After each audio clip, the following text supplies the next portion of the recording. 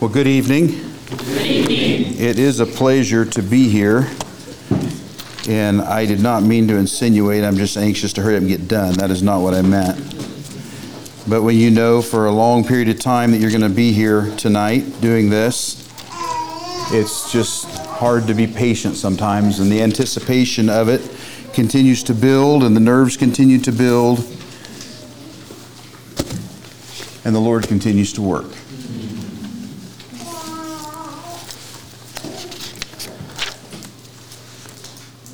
Tonight I'd like to, first of all, I'd like to welcome all of you visitors here. I call you a visitor. Some of you have been here a lot more than I have. It's been a pleasure for us to be here, and it is a pleasure for you to join us tonight. It has been truly a blessed week to be with all of you young folks and spend time in the Word, spend time seeking God, spend time watching what He can do. I understand that the question was raised, and I think we've talked about it numerous times last Sunday, what can God do in a week? We've seen a lot happen, and the week is not done yet. We've got tonight and one more day. And you know what He can do in one day? He can do even more in a day than He did in a week if He wants to. And we've seen it, and it's not done yet. This week has been an amazing journey for me. I've never done anything like this, and it's really quite an experience. Some of you younger ones, or if there's others here tonight that have not been here as a youth and gone through this, it's really something. And I feel honored and truly blessed that I got to participate in that with all of you. Because no matter how many times you come back or how many times I might come back, it will never be this week. And we're at the end. Sunday night when we got here and all the enthusiasm and singing and all that, Friday night was a long ways away. I was worried about Monday morning and Tuesday morning. Friday night, don't worry about it. It's a long ways away. Well, Friday night's here. And I think you said this is Anthony, I forget the number, but this is it. So, what do you say at this point? We've spent time with you praying and reading and teaching and singing and laughing and eating and walking the streets of Seattle. We've done all that together. And what do we say? What do we do now? I'd like to just summarize a little bit of the week before we start on this message tonight. When we got here Friday night, we had a devotions that night. And I am amazed at how God works through different speakers, spread apart by miles. Haven't really communicated very much. Certainly haven't communicated about subject matter. Everybody had their own part to play, and that's what we did. But I am in amazement at how we started Sunday night with a devotion, and it's ending tomorrow morning. That devotion bookended our week. That devotion started with a paper that was passed out that all the things that I am as a child of God. I don't remember how many was on that. I think 40, maybe 30, I don't know, however many, a bunch of them. I am this as a child of God.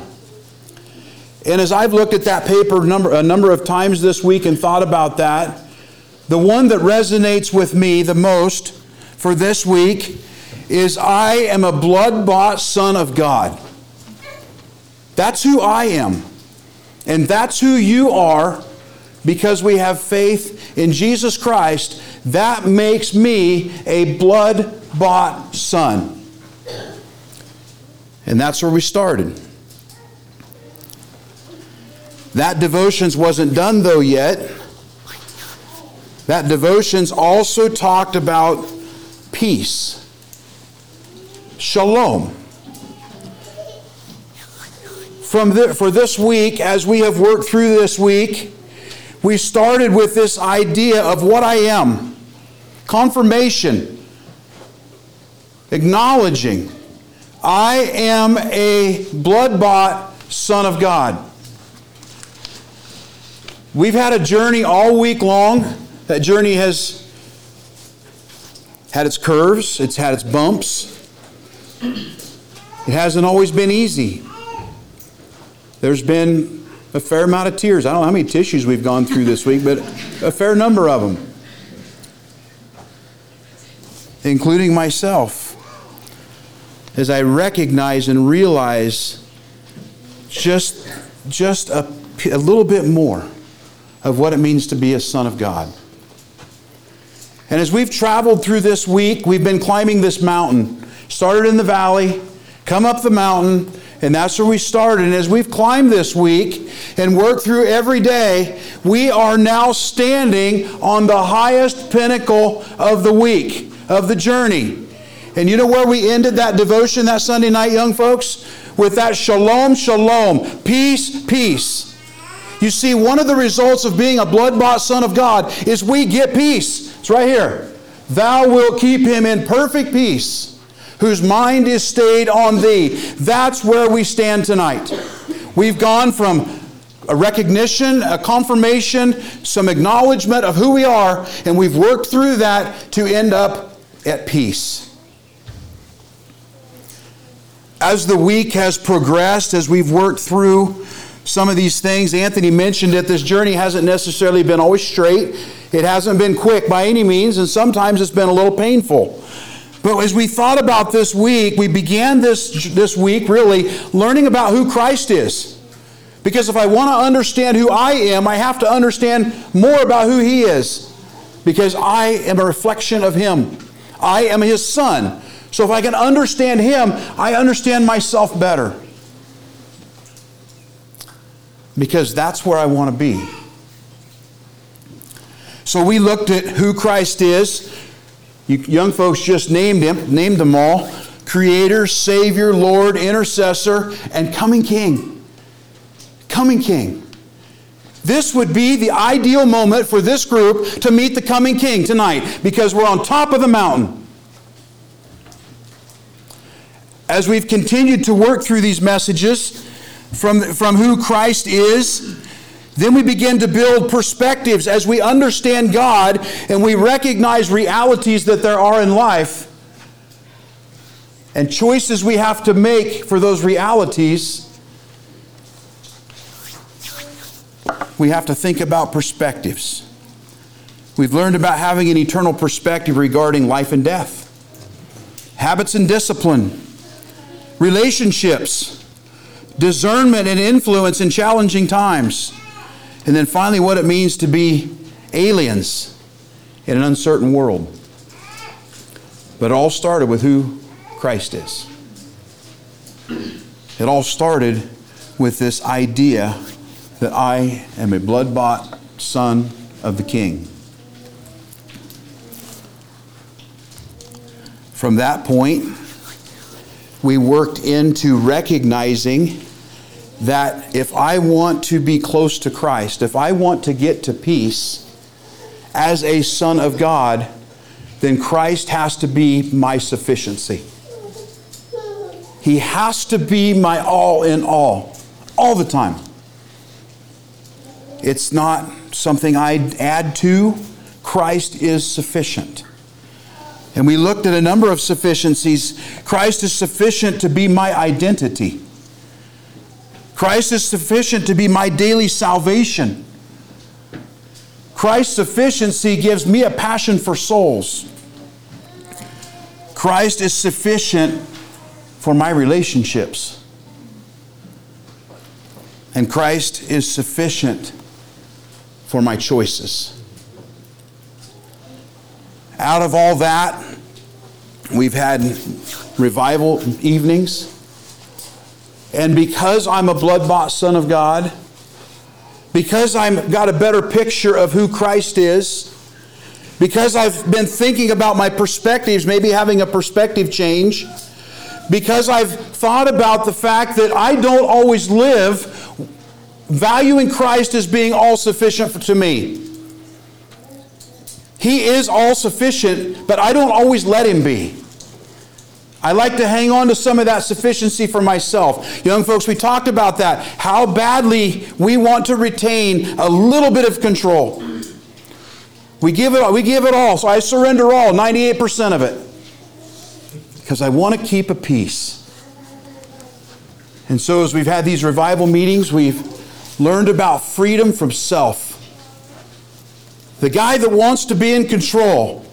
The guy that wants to give off the image and the idea that he's got it about right. And the little bit he's got missing, Jesus is good for that. And we had a time at the end of that where there was a lot of us that gave self back to God. Because that little piece of self is every bit as badly out of control or worse than the other 98% was. And we started with giving up ourselves. The second night then, we talked about freedom from sin. You can say, well, they're the same. Well, they're not really. Because self wants to be in control. And when self's in control, self has appetites and desires and things that's not appropriate, and it begins to accumulate. And as we thought about freedom from sin, we talked about how the Romans had a form of capital punishment where when someone was in one of their forms, they had many, but one of them, they would take, if it was a murder, they would take the victim's body and strap it to the back of the perpetrator. And he had to carry around that stinking, rotten, nasty corpse on his back. And ultimately it ended in a gruesome death for that man, as the poison seeped from one body into the living's body. Hunched over, sick, stinking, rotten mess on the back of a living man, a dead man walking. And that's what happens when we have sin in our lives. We're dead men walking. We carry massive burdens. We're cumbered down. We can't function. Where's God at? How come my life is a mess? And Tuesday night, we had the opportunity to drop that burden. Just let it go. If Christ is sufficient, if Jesus Christ is God, and like He says He is, and He truly is sufficient, He is big enough to handle my sin. Because I'm not. And it breaks our backs. And it tears us up. And it confuses us. And it hurts us. And other people around us. Just give it up. And we can walk. The third night, we heard about the freedom to serve. The freedom to serve. You know, if you want to serve effectively, you got to get self out of the way, because self always has a conflict. It doesn't really suit me. I don't really want to. I don't like those people anyway.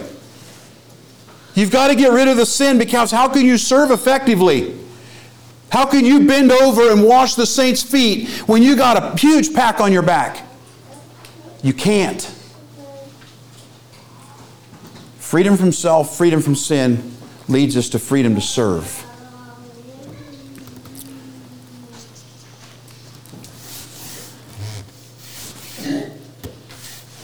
I wish that we could just stop right there. That we could all just stay right there in this moment. We've been to the cross. We've learned more about Christ. We've been in His presence. Yesterday, as we made that trip into that glorious throne room in Isaiah 6, and we saw the face of God. What a place to be. The problem is, we're on the top. And when you're on the top, there's only one way to go from there, and that's back down. Tomorrow morning, we're going to get on a bus or cars or however we're going home, and we are heading out of here down into the valley. So that means that for all of us that have been here all week, tomorrow we have to re-enter the life that we had before we got here. The busyness, the responsibilities, the people we're around, we re-enter that. We've kind of been a little bit walled off here yesterday, or this week. Even going to Seattle yesterday, we were kind of walled off because we didn't know anybody. So we were still kind of protected. But tomorrow, the walls come down. Tomorrow we begin to separate. And tomorrow that brotherhood that we've had of sitting side by side, of crying together, of praying together begins to spread out. And that's a good thing. Because we can take it from here and do something else with it and do this with others and teach others. But for us right now, as we sit here, it's a little bit disconcerting to think that tomorrow it's back. I know I'm only a couple days from my cell phone starting to get really busy and crazy again. And all the stuff that I haven't really dealt with for a week. So, how do we stay free? How do we stay living every day in the freedom that we have experienced that has grown from last Sunday night to this point right now? How do I leave this mountain and go back into my everyday life with my everyday friends, in my everyday house, driving my everyday car, doing my everyday things? How do I maintain the freedom from self and sin? How do I maintain the passion for service when I'm back in the hubbub and the noise? It's easy here. But how do we do it there? And that is what my topic is tonight. Is staying free when I go back down the mountain into the valley. Because you see, young folks and all of us, the journey is not done yet. And we'll have hopefully more mountaintop experiences unless the Lord returns first, and that'd be the ultimate mountaintop experience. But if not, and life continues on during our lifetimes or for a while, the journey's going to continue. And there are times when we have to head back down into that valley, back to life. So how do we stay free? I have one whole slide for us tonight. If I can get it. If I can, I'm not going to worry about it. Okay, I'm not going to worry about it. As I start with this, I wanted to begin with just one little short passage out of Hebrews and then launch from there into how we stay free when we get on that bus tomorrow and head into the valley.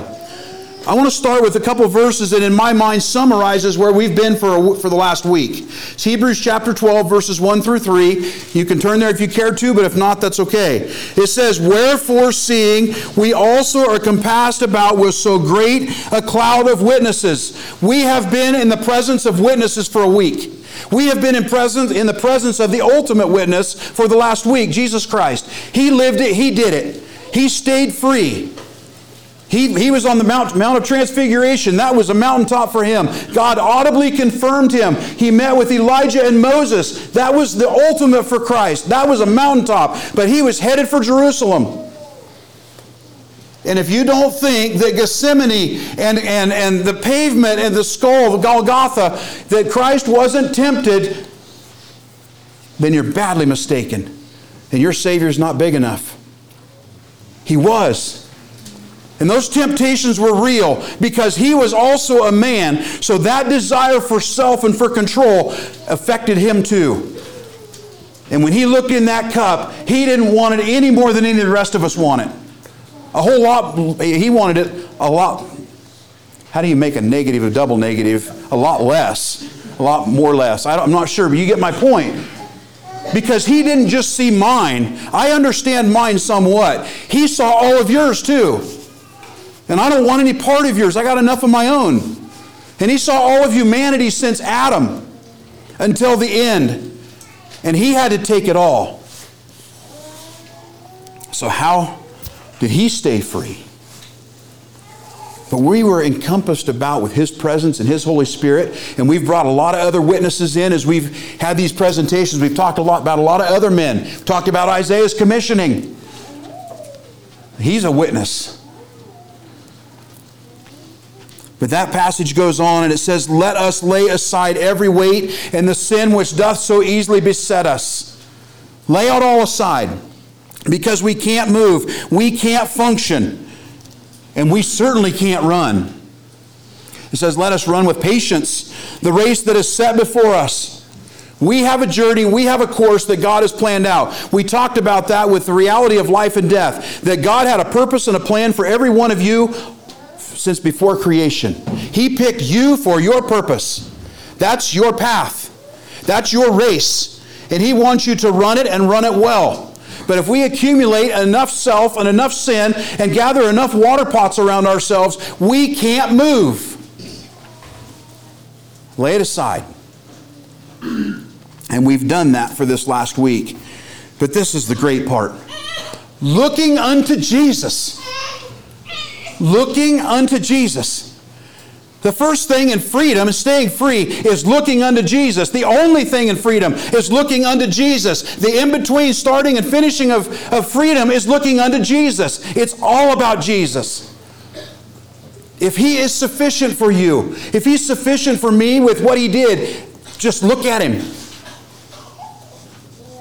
Because He's it. He's all we need.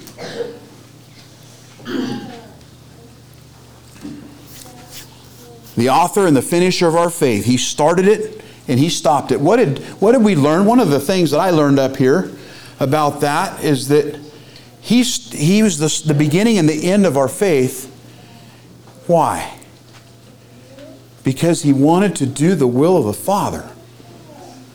And salvation came out of that. I had never thought about that before. His primary purpose here was to do the will of the Father. And we get to experience salvation because He was willing to do so. Who for the joy that was set before Him, He endured the cross, despising the shame, and is now set down at the right hand of the throne of God as intercessor. And when He comes again as King, He's going to get off of that throne and come back as King. Can you imagine that day? And if He doesn't come in my lifetime, that's okay. I'm going to see Him anyway. And He's still going to be my King. For consider Him. Think about Him.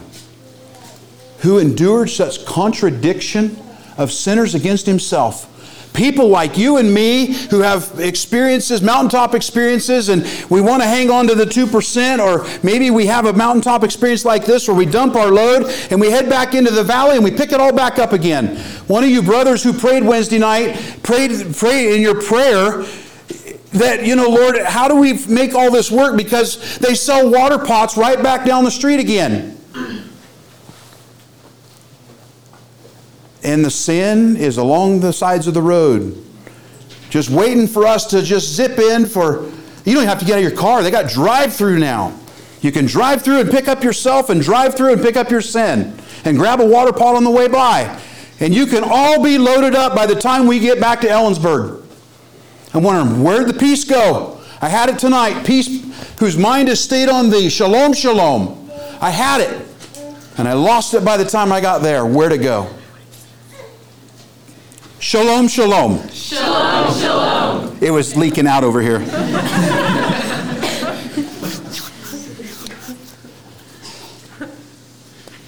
Last phrase in that is, lest ye grow weary and faint in your minds. That means we start loading back up again.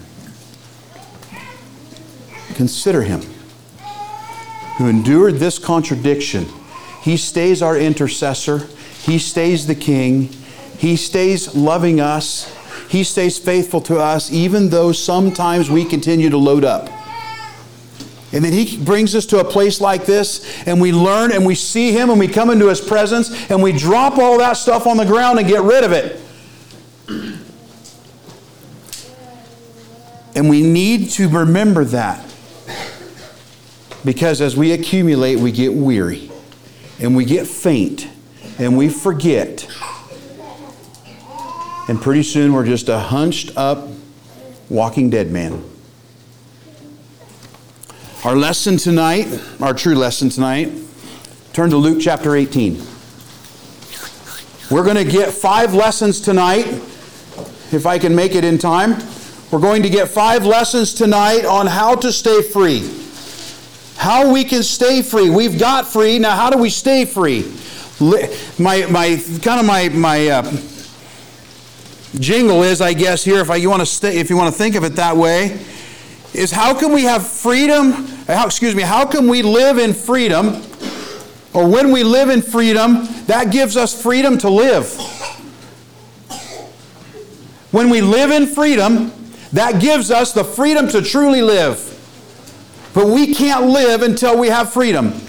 And if you want to live tonight, if you want to truly experience life, if you want to find the joy and the peace in life, we have to have freedom and we have to live to do it. Live in freedom so you can have the freedom to live. 5 lessons from Luke chapter 18. We're going to break these in pieces as we go. Luke chapter 18, beginning in verse 1. And he spake a parable unto them to this end, that men ought always to pray and to not faint. You can read into that. He spake a parable on how to stay free. How to pray and stay free. Saying, there was in a city a judge, which feared not God, neither regarded man. And there was a widow in that city, and she came unto him, saying, avenge me of mine adversary. And he would not for a while. But afterward he said within himself, though I fear not God, nor regard man, yet because this widow troubleth me, I will avenge her, lest by her continual coming she weary me. And the Lord said, hear what the unjust judge saith. And shall not God avenge his own elect, which cry day and night unto him, though he bear long with them? I tell you, he will avenge them speedily. Nevertheless, when the Son of Man comes, shall he find faith on the earth? Lesson number 1 is that to get free, to stay free, to live in freedom, so we can have freedom to live, is we must recognize we have an adversary. We have to recognize we have an adversary that we can't necessarily stop. This woman had an adversary. That's what it told us. And this adversary was bigger than she was. Had more authority, more power, and she was being ground into the dirt. But she knew someone who had more authority than the adversary. And so she took her case to this unjust judge. Now, we're not focusing on the unjust judge. We're focusing on the just judge. But she took her case to this adversary, her case to this unjust judge, to get rid of this problem that was bigger than herself, called self and sin for tonight. It is a problem that she would have had as well as we. And she continued to go back. And she continued to go back because she knew that this judge was sufficient for her daily salvation. But we're not worried about unjust judges tonight. This passage is way better than that. It says, and shall not God avenge his own elect? Isn't that not how it ends? There in verse 7? I will tell you basically the way that reads is, my daily salvation will avenge mine elect. The people that want to have freedom to live have to recognize they have an adversary that's bigger than themselves. But there is one that has the authority to control the adversary. If you want to live in freedom, we've got to go back to the daily salvation and find that our sufficiency is only in him. You see, when we accumulate, it's because all of a sudden I start finding myself sufficient. And I start accumulating. You see, we are insufficient to deal with that adversary. 1 Peter 5:8 says, be sober, Be vigilant, for your adversary, the devil, walks about as a roaring lion, seeking whom he may devour. That means he's big enough and tough enough and strong enough that he can devour people. Well, we're people here tonight. And when we find sufficiency in ourselves, he will eat us. If not consume us, he'll eat us one bite at a time. Death by 1,000 cuts. And pretty soon we're baggaged back down again. But you know, that verse in 1 Peter 5:8 doesn't just end with verse 8. There's also verse 9. Verse 9 says, whom resist steadfast in the faith. That means you find your sufficiency in your daily salvation, Jesus Christ. It's only there that we can have freedom. It's only there we can keep our freedom. That we can live in freedom, so we have the freedom to live. When we recognize that Jesus Christ is sufficient to control my adversary. Whom resist steadfast in the faith. Jesus Christ is sufficient to be our daily salvation. But get this, it gets even better than that. There is a promise and there is a confirmation that that will happen. Listen to this verse from John chapter 8, verse 36. If the Son shall make you free, you shall be free indeed. Hallelujah. Hallelujah. That is a reality that we can all have and experience every day. We can live in freedom, so we have freedom to live. Even as we go back down into the valley and Satan is just waiting outside on the other side of the railroad tracks for a whole bunch of protected people for a week whose guard is down because they've let it go. Jesus Christ is sufficient for our daily salvation, and if we will go there, we shall be free indeed. Number 2. Beginning in verse 9. And he spake this parable unto certain which trusted in themselves that they were righteous and despised others. Well, do you see a little bit of a problem in that verse? I see a whole lot of problem. I see zero freedom there. And there's certainly no sufficiency in anyone but themselves. 2 men went up to the temple to pray. The one a Pharisee, the other a publican. The Pharisee stood and prayed thus with himself. You ever do that? I have the most beautiful prayers when I pray to myself. When I pray to God, my prayers aren't pretty. Sometimes they're noisy. Sometimes they don't make any sense, but that is okay. This guy had a beautiful prayer. One that got written up in the newspaper, it was so good. He prayed thus with himself, God, I thank thee that I am not as other men are. Praise the Lord for that. Extortioners, unjust, adulterers, and even as this guy, this publican. It's funny. It really is funny to think that this guy, I recognize this is a parable, that this guy would have a prayer like that. Lord, I thank you I'm not that person and that person and that person and that person. Lord, I got it pretty well figured out. I'm pretty righteous. And boy, I'm sure glad I'm not like that guy. You say, well, that's just, it's so silly, it's dumb.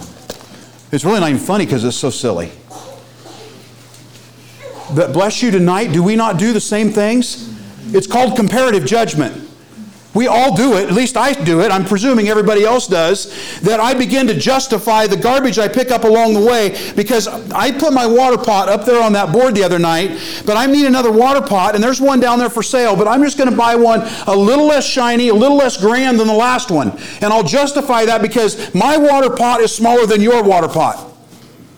So therefore, I'm more righteous. And goodness knows your water pot, it's outlandish. It's got shiny wheels even. But you see how this works. It's real. Jesus wasn't just making up a silly little game here. Because men do this. And if men do it, then we do it. There is zero need for a sufficient Savior in that man's prayer. There's no room for a Savior in there. Because that man doesn't need one. He is sufficient of himself. I didn't even finish reading. I got sidetracked with the story. I fast twice a week. Whoop-de-woo. That's what he's saying. I give tithes of all that I possess. I mean, this guy's got quite the laundry list going here. But now we switch stories. Now we're going to the other guy.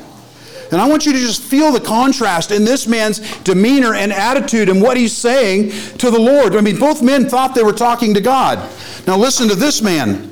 And the publican, standing on the outside, standing afar off, would not lift up so much as his eyes unto heaven, but smote his breast, saying, God, be merciful to me, a sinner. You see, this man wasn't even sure that God would bother to look at him. He was engaged in comparative judgment too. He was looking at the self-righteous Pharisee, saying, I'm not even close to that. And so therefore, was God even going to hear me? My Bible says that God hears the righteous, not the self-righteous. But this publican, he is in such turmoil about all this that he won't even come close. He's just standing back. Lord, I am not even worthy to go all the way in. I'm going to go sit over here in a corner because I can't come that close to your presence and live. But you know how that parable concludes? I tell you, this man, that's the publican, went down to his house justified rather than the other. For everyone that exalts himself shall be abased, and he that humbleth himself shall be exalted. Whose prayer did God hear? It was a publican. It was the guy that there was no shine, there was no finesse, there was no pretty, there was no nothing with that prayer. It was bare bones, basic necessity. God, be merciful. There wasn't one category of anything this man did right. If he heard the Pharisee pray, he didn't deny the adultery. He didn't deny that he was not a tither. He didn't deny anything that Pharisee said, if that was an interchange. Lord, I've done it all. If you look on the Sermon on the Mount, guess what? We've done it all too. Lust, anger. You know, we talked about some of these issues today, coming out of Matthew chapter 5 and chapter 6. We've all done those things.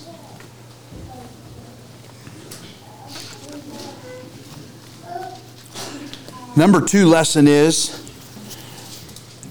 the humble and the honest with the daily sanctification shall live in freedom and have the freedom to live.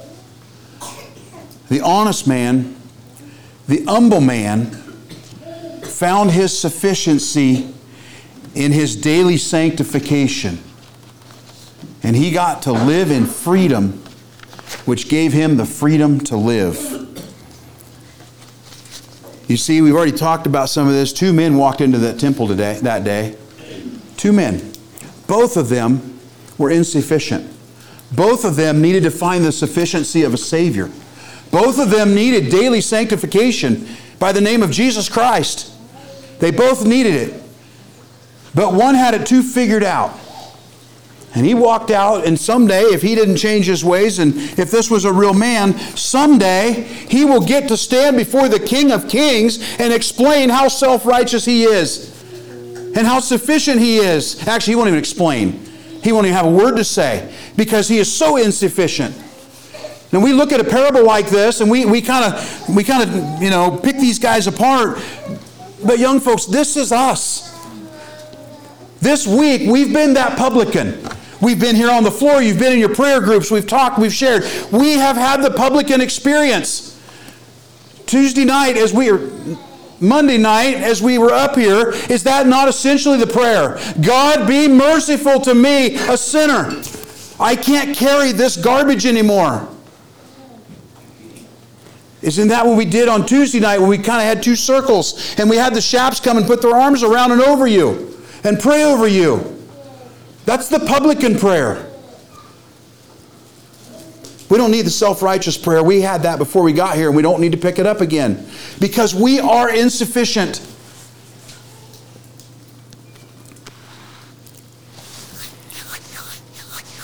The publican was honest about his insufficiency. Lord, I am a sinner.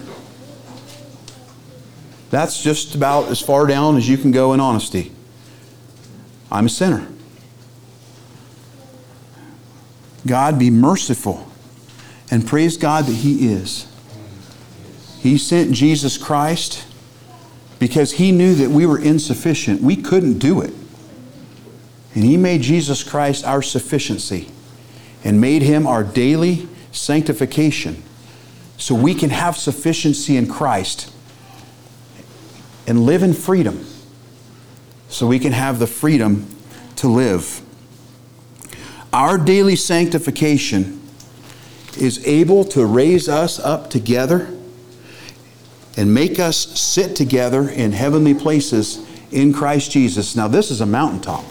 I don't even know what you call that by comparison. I mean, that really is a mountaintop. He can make us sit together in heavenly places while we live.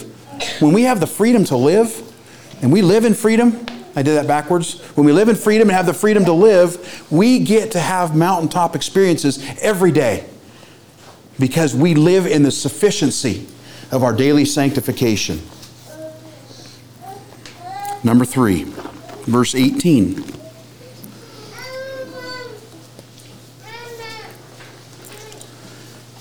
Then a certain ruler asked Him, saying, Good master, what shall I do to inherit eternal life? And Jesus said unto him, Why callest thou me good? None is good save one, that is God.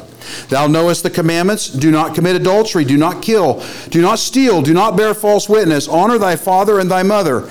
And he said, All these have I kept from my youth up. Now when Jesus heard these things, he said unto him, Yet lackest thou one thing. Sell all that thou hast and distribute unto the poor, and thou shalt have treasure in heaven, and come and follow me. And when he heard this, he was very sorrowful, for he was very rich. And when Jesus saw that he was very sorrowful, he said, How hardly shall they that have riches enter into the kingdom of God? For it is easier for a camel to go through a needle's eye than for a rich man to enter into the kingdom of God. And they that heard it said, Who then can be saved? And he said, The things which are impossible with men are possible with God. Then blessed Peter's heart for speaking up. Then Peter said, Lo, we have left all and followed thee.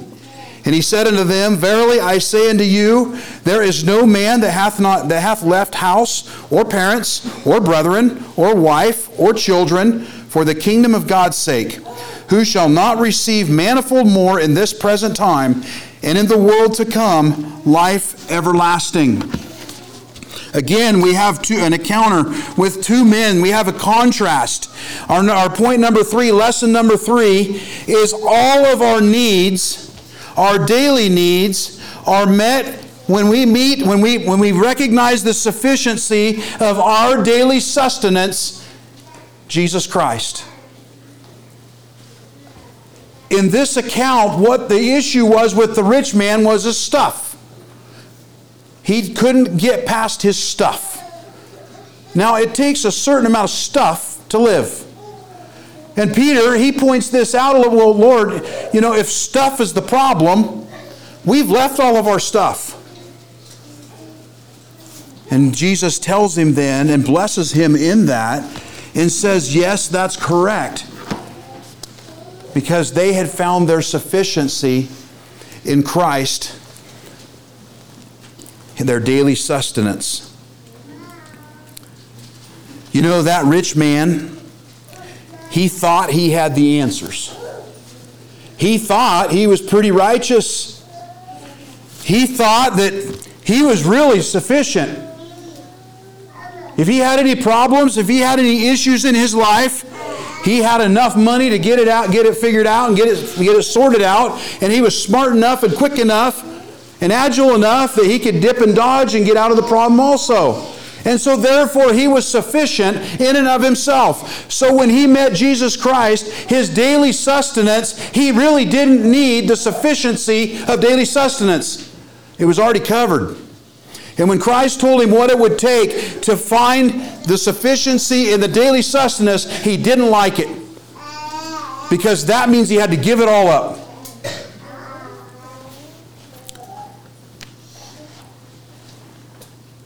You know, that man thought he was a free man.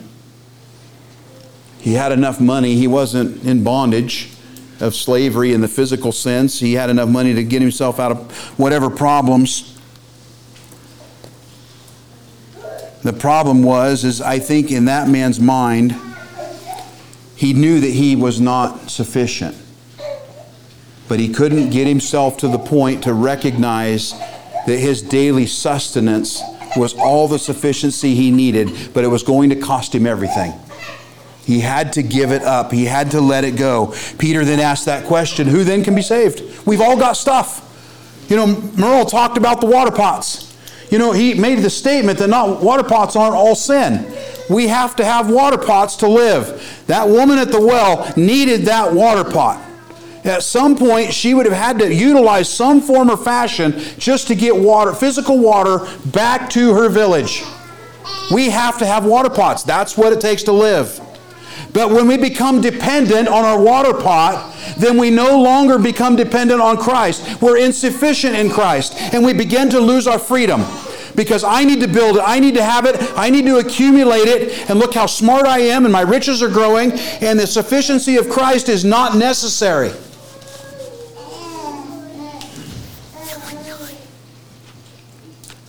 Peter makes that statement, well, we've left everything. And they had. I mean, they parked their fishing nets and their boats. Peter, we know he had a wife. And we don't know where she was, but obviously she wasn't hanging around where Peter was that we know about. Maybe some of the other disciples did as well. If they had wives, there's a good likelihood there was children floating around. And they had left it all.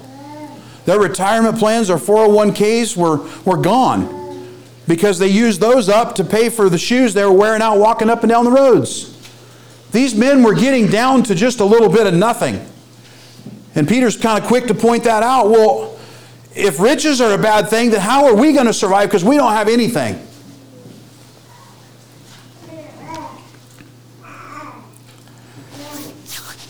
And the daily sustenance responded to that. And what did he say? He says, anybody that gives it up, they shall receive manifold more in this present time, and in the world to come, life everlasting. Now you think about what's the trade-off here. A sense, the illusion of self-sufficiency for a lifetime, or manifold more, beyond imagination, greater than the eye can see and the ear can hear, greater than a human's physical sensory inputs can fathom. That's what's on this side. So that doesn't sound like much of a trade. Most of us in a real life situation, that'd be like, trading a 10 for 100. And that's not even fair. It's way bigger than that. But you get the idea. This trade's a no-brainer. When we find that Christ is our sufficiency as our daily sustenance. When we're willing to give it up and let it go. That doesn't mean we all go sit on the street. That's not my point. But we begin to accumulate water pots.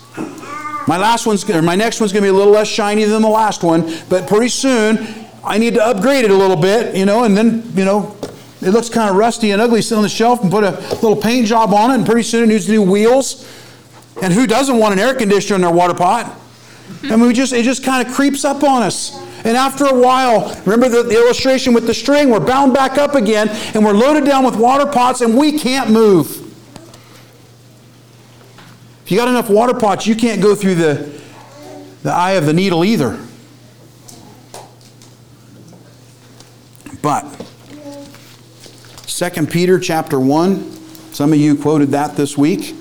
In verse 3, we have everything we need to get rid of the water pots, to be able to unencumber ourselves, to live freely, to let it go and let God be our sufficiency as our daily sustenance. Listen to what it says. According as His divine power. Now, by definition, divine power is limitless. There's no end to divine power. Try to comprehend the cosmos and you get an idea of what this divine power looks like and the scope of it.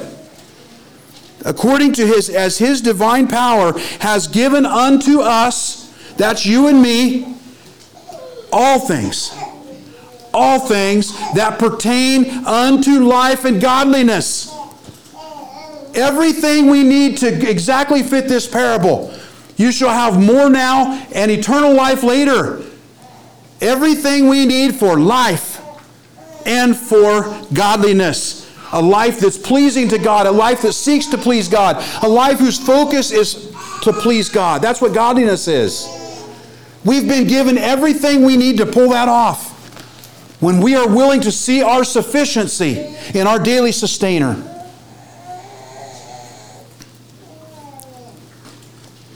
But it even gets better. There's also verse 4 that follows verse 3. When we get that figured out, that we've been given everything we need to see Jesus Christ as our daily sustainer, and He is sufficient for that. When we get to that point, then we get verse 4, whereby are given unto us exceeding great and precious promises, that by these you might be partakers in the divine nature, having escaped the corruption that is in the world through lust. We get to be partakers. That means participants with God. We get to be in fellowship with Him. What's it mean to be a son? It means we're part of the family. You know, families huddle. Families do fun things. Families have joy together. Families learn together. Families discipline together. When you're in the family of God, it's the same way. And we get to be partakers of the divine nature with God. The other side of that coin is we get to escape the corruption that is in the world through lust. The corruption of self, the corruption of sin. All this baggage we've left here this week. We get to bypass that. That's what this verse says. When we see Him as sufficient to be our daily sustainer. Number 4. 31, verse 31. I put verse 31 just tells us that Jesus is moving now. Then He took unto them the 12, and He said unto them, behold, we go up to Jerusalem. That's all I wanted out of that. Turn the page, we'll go on down. Now we're going to go to verse 35 through the end of the chapter. And it came to pass that as he had come nigh unto Jericho, a certain blind man sat by the wayside begging. And hearing the multitude pass by, he asked what it meant. And they told him that Jesus of Nazareth passeth by. And he cried, saying, Jesus, thou Son of David, have mercy on me. And they which went before rebuked him, that he should hold his peace. So he cried the much more, Thou Son of David, have mercy on me. And Jesus stood and commanded him to be brought unto him. And when he was come near, he asked him, saying, What wilt thou have me to do unto thee? And he said, Lord, that I might receive my sight. And Jesus said unto him, Receive thy sight, thy faith hath saved thee. And immediately he received his sight, and following him, glorifying God, and all the people, when they saw it, gave praise unto God. Lesson number 4, the solution for our problems is found in our daily shepherd. Our daily shepherd, Jesus Christ. The solution for our problems is found in Him. Let's think this through a little bit. In John chapter 10, verse 27, it says that my sheep hear my voice, and I know them, and they follow me. Now that is a really cool comparison for this. This was a real event. This blind man, he couldn't see Jesus, but he knew He was coming. Somebody had told him.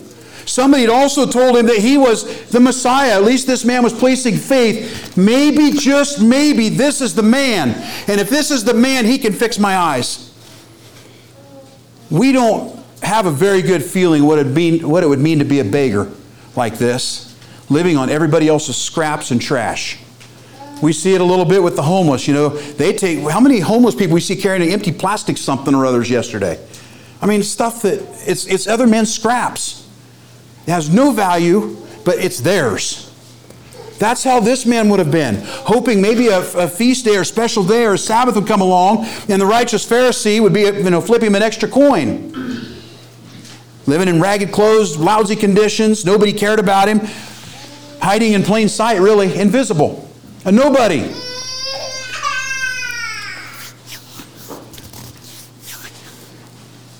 But he had heard that Jesus was coming. And this man had enough faith to try it out. You see, this man saw this as his one opportunity to find a solution for his problem. How was a blind man going to chase Jesus all over Galilee and then on to Jerusalem? How was a blind man going to chase him and find him later? This was his one chance. And you know, in real life, according to history, Jesus never went back to Jericho. This was truly this blind man's one chance to find Jesus. If he missed it, it was over. So now we kind of understand why he cried out. I mean, he has no idea how far away Jesus is. He just knows he's coming, so I'm going to start hollering for him. He may be way back there, but I'm going to keep hollering for him because I don't want to miss him when he goes by because I can't see him. So I'm just going to keep hollering and hollering and hollering. Jesus, thou son of David, have mercy on me. Jesus, thou son of David, have mercy on me. Well, you know, it makes sense. If any of us are in the crowd, you know, he's way back there. And he's busy. And he doesn't, you know, you're just a street guy. And besides that, you're blind. Just go hide in your blankets and be quiet. Oh, here's a coin. That's kind of what we do. You know, it took me a while. I'll just be honest. It took me a little while yesterday there by Pike's Market when those guys were hollering. I wasn't there when the music was going. But, you know, they weren't disrespectful per se, but it was a nuisance. And that's just a nuisance. Now, I would like you to use your imagination.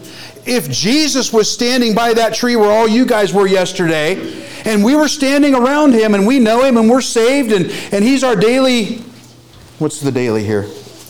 I got lost. Our daily shepherd. And he's our daily shepherd, and we love Jesus. And there's a blind man over there that's just being a nuisance. It makes sense. You know, would you just be quiet? Jesus is busy. I mean, he's healing somebody. So just leave him alone. This man didn't give up. One time, one opportunity. That's all this man had. And he knew it. And it says he cried out the more. Thou son of David, have mercy on me. It is fascinating how God maps things out. That man was there. Jesus was there. The man was hollering. Gives me a great story for tonight. But Jesus worked all that out ahead of time. Jesus knew that was going to happen. Jesus was not surprised. Who's that guy? Well, let's just heal him so he'll at least be quiet. That is not what happened. That's not at all what happened with this man.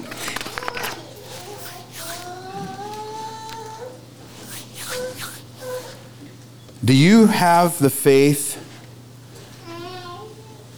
that the daily shepherd is sufficient to solve your problems? Whatever your problems may be. This man was a blind man. But you know, this man had another problem. He didn't dream big enough. He didn't dream anywhere near big enough. Didn't we talk about that a little bit?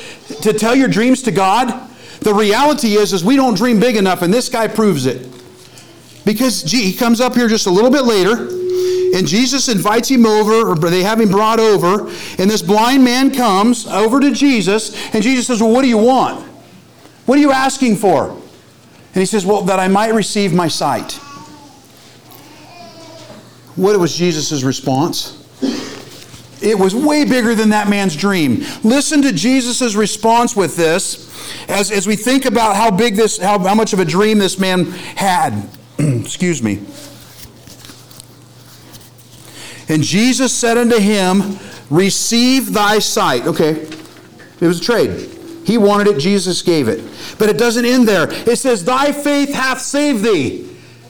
That man had his sins washed away. That man found his Savior that day. He got his eyesight back, but that was chump change.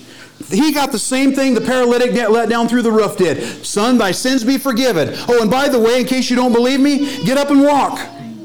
That's what happened here. This man wasn't dreaming big enough. And that's where we need to be. Dream big, because God's big. This man may not even hardly have recognized what it meant to be healed. Truly healed. But he got truly healed that day. And if we want to live in freedom, we have to recognize that Jesus Christ is sufficient. He is sufficient every time. as my daily shepherd.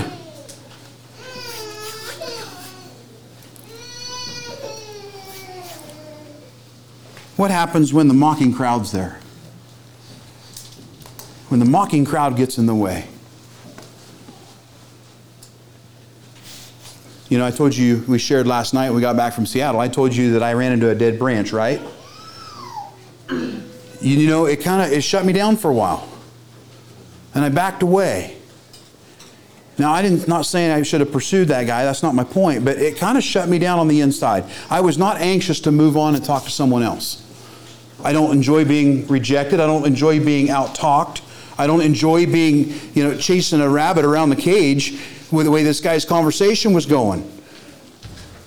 I don't appreciate it and I don't enjoy it. And it made me mad, quite frankly. Because I lost sight of the fact that Jesus is sufficient for me and for that man. That man had needs that he can't even fathom. And I didn't dream big enough. I tried to chase him with my own ideas rather than letting God be sufficient in the case with that man.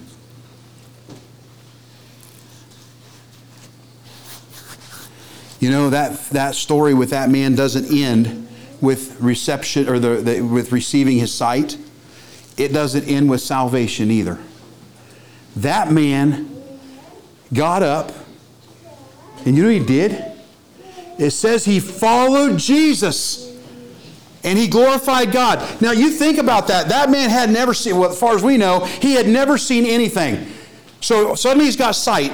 He gets to see colors and shapes and what people look like and, all this stuff for the first time. And what's he do?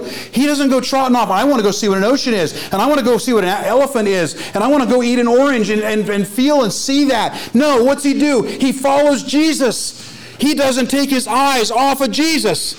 First thing he can see, the person who healed his sight, who saved his soul. I am going to fixate on Jesus. Wherever he goes, I'm going. My eyes are not coming off of him. He is my daily shepherd, and I'm not going to take my eyes off of that. That man was committed on the spot. As far as we know, he starved to death following Jesus because he didn't even stop to eat. He just kept focusing. And he followed Jesus and he glorified God. Can you just imagine how that would be to be in this room tonight if we were sitting here watching that event happen? We like to sing and we praise God and we worship God, and that's true. Imagine how it would be for that man. But bless you tonight, the problem we have is every bit as big. What did we talk about? Sin blinds, sin grinds, and sin, what was the third one? Binds, grinds, blinds. Yeah. Our problem is big, and the solution is the same. It's going to finding the sufficiency of our daily shepherd.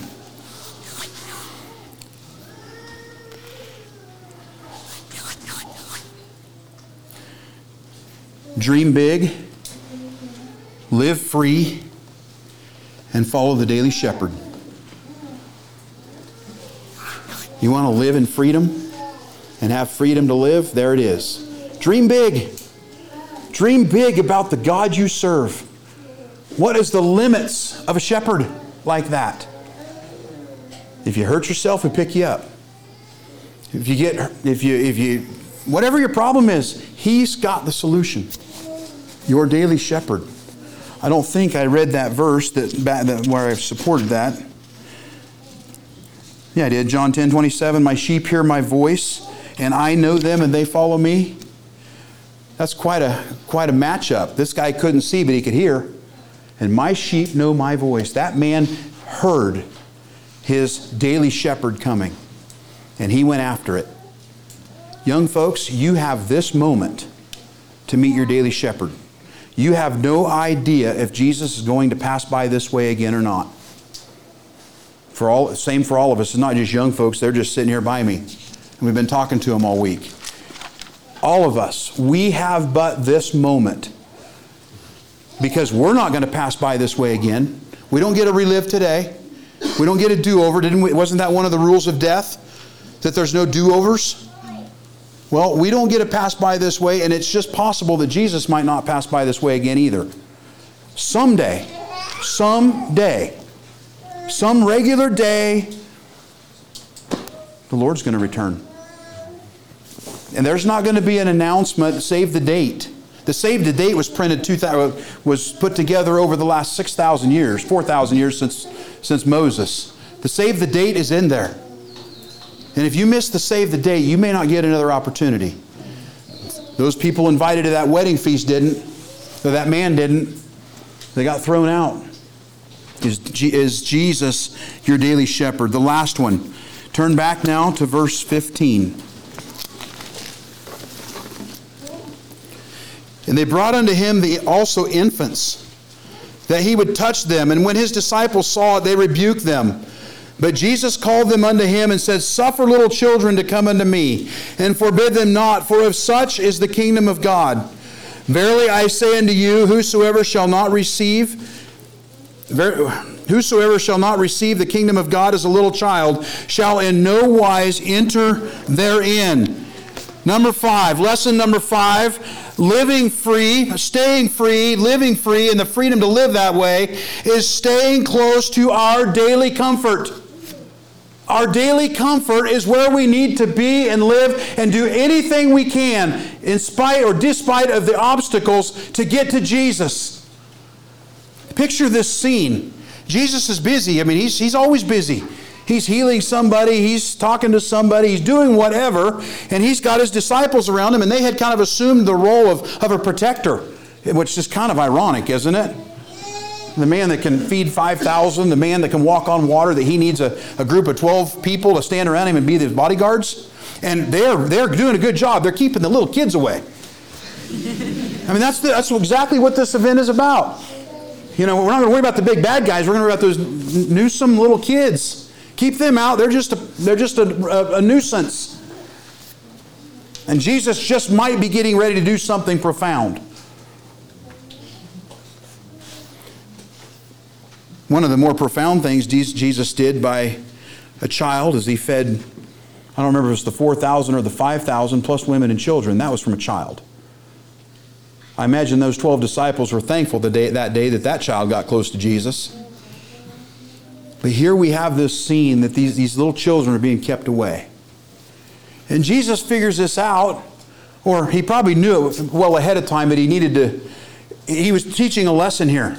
And he was using this as a lesson that we're going to try to get tonight, that we've got to stay close to our daily comfort. We've got to do whatever it takes to get right in Jesus' face. Get right where he's at. Picture Jesus. You know, we've all seen the Bible story book of him sitting on a rock, and he's got some children sitting on his legs and on his lap. And we've had the illustration this weekend. I forget who said it, about the older child ran out the door and grabbed their daddy's legs. And I got daddy, I got daddy, I got daddy. And the little child was observing that and broke down because she couldn't get to daddy. And finally, daddy picked her up. And she says, what did she say? Daddy has all of me. I got daddy and daddy's got me. That is where we need to be living. It sounds maybe a little funny, but that's okay because that's where we got to live. Think of a child, just a little child. We've got a number of them around here. What do when they get on somebody's lap? They touch their face. Maybe sometimes you've seen it. They grab both sides of their cheeks so they can just zone in on you. Eye-to-eye contact about that far apart. Isn't that what little children do? And they rub your hair and they pull your ear and they touch your nose. That's exactly what they do because they want to know you. They love you. And they want your attention. How is it any different for us just because we got older? We are no less childish sometimes than these little children. Otherwise, we wouldn't need to always be looking for the sufficiency of Christ. But we need to get right in Jesus' presence because it's when we're there, guess what? Jesus has got all of me. Not 98%. He's got all of me, and He is big enough to handle it.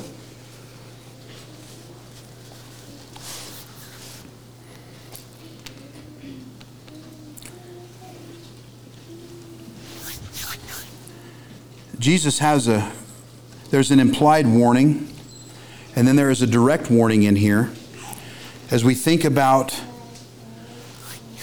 living free and the freedom to live by staying close to our daily comfort, the implied warning is, don't become an obstacle. Don't become an obstacle. Don't stop and slow someone else's progress down getting to Jesus. Jesus has a big enough arms and a big enough lap, He can take us all at once. We don't need to get in line. We don't have to plan ahead. We don't have to have a reservation. We don't have to get one of those little silly pool tickets. We don't have to do any of that. We can all go to Jesus. And when we get to Jesus, we can all experience that feeling that Jesus has all of me and I got Jesus too. And we can touch Him. And we can look at Him. And we can find a confirmation of our sufficiency when we are face to face with Jesus. You want to live free when we leave here? You want the freedom to live? Then live in the presence of Jesus. That's where you got to be. The second warning is get this one.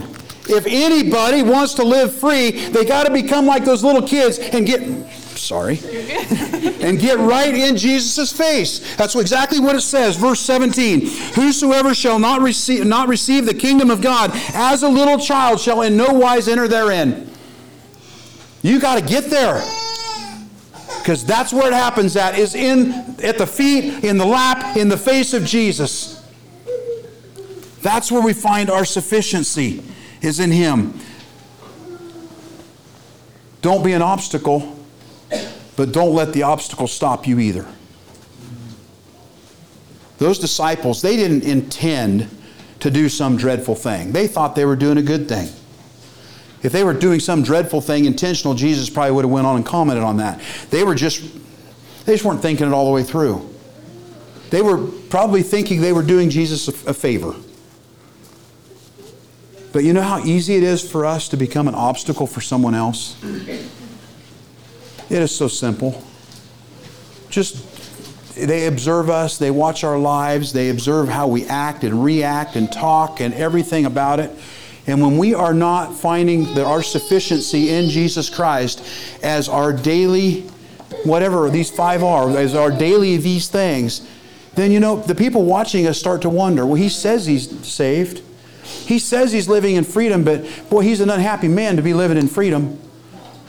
I mean, he looks like he's in as much bondage or more than everybody else I see. So where's the joy there?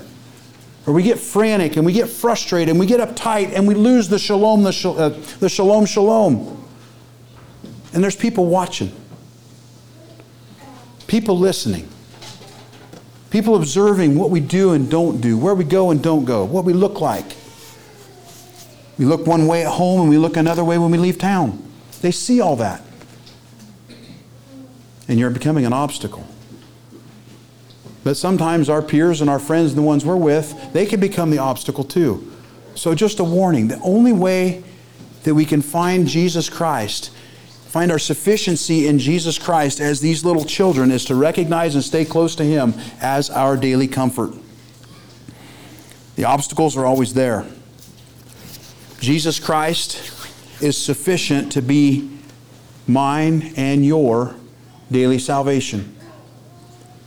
Jesus Christ is sufficient to be our daily sanctification. Jesus Christ is sufficient to be our daily sustenance. Jesus Christ is sufficient to be our daily shepherd. Jesus Christ is sufficient to be our daily comfort.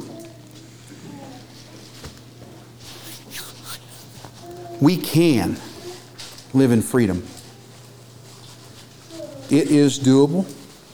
It is possible. It may not always be easy, but we can live in freedom. And we can be free to live. And we can dream big. I mean, the saying is the sky's the limit with God. That's way too small. Dream big and live free. Everything that you need to do that can be found in the sufficiency of Jesus Christ. That's where it's at. I would like to invite all of you to stand. We'd like to sing a hymn together. It's hymn number 851 in your book as we think about living free.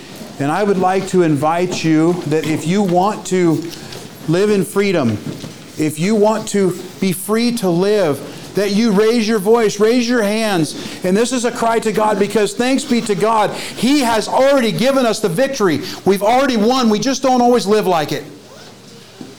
And the victory is there, and the freedom is there, and the peace is there, and the joy is there, and the hope is there. It's all there because the victory's already been won.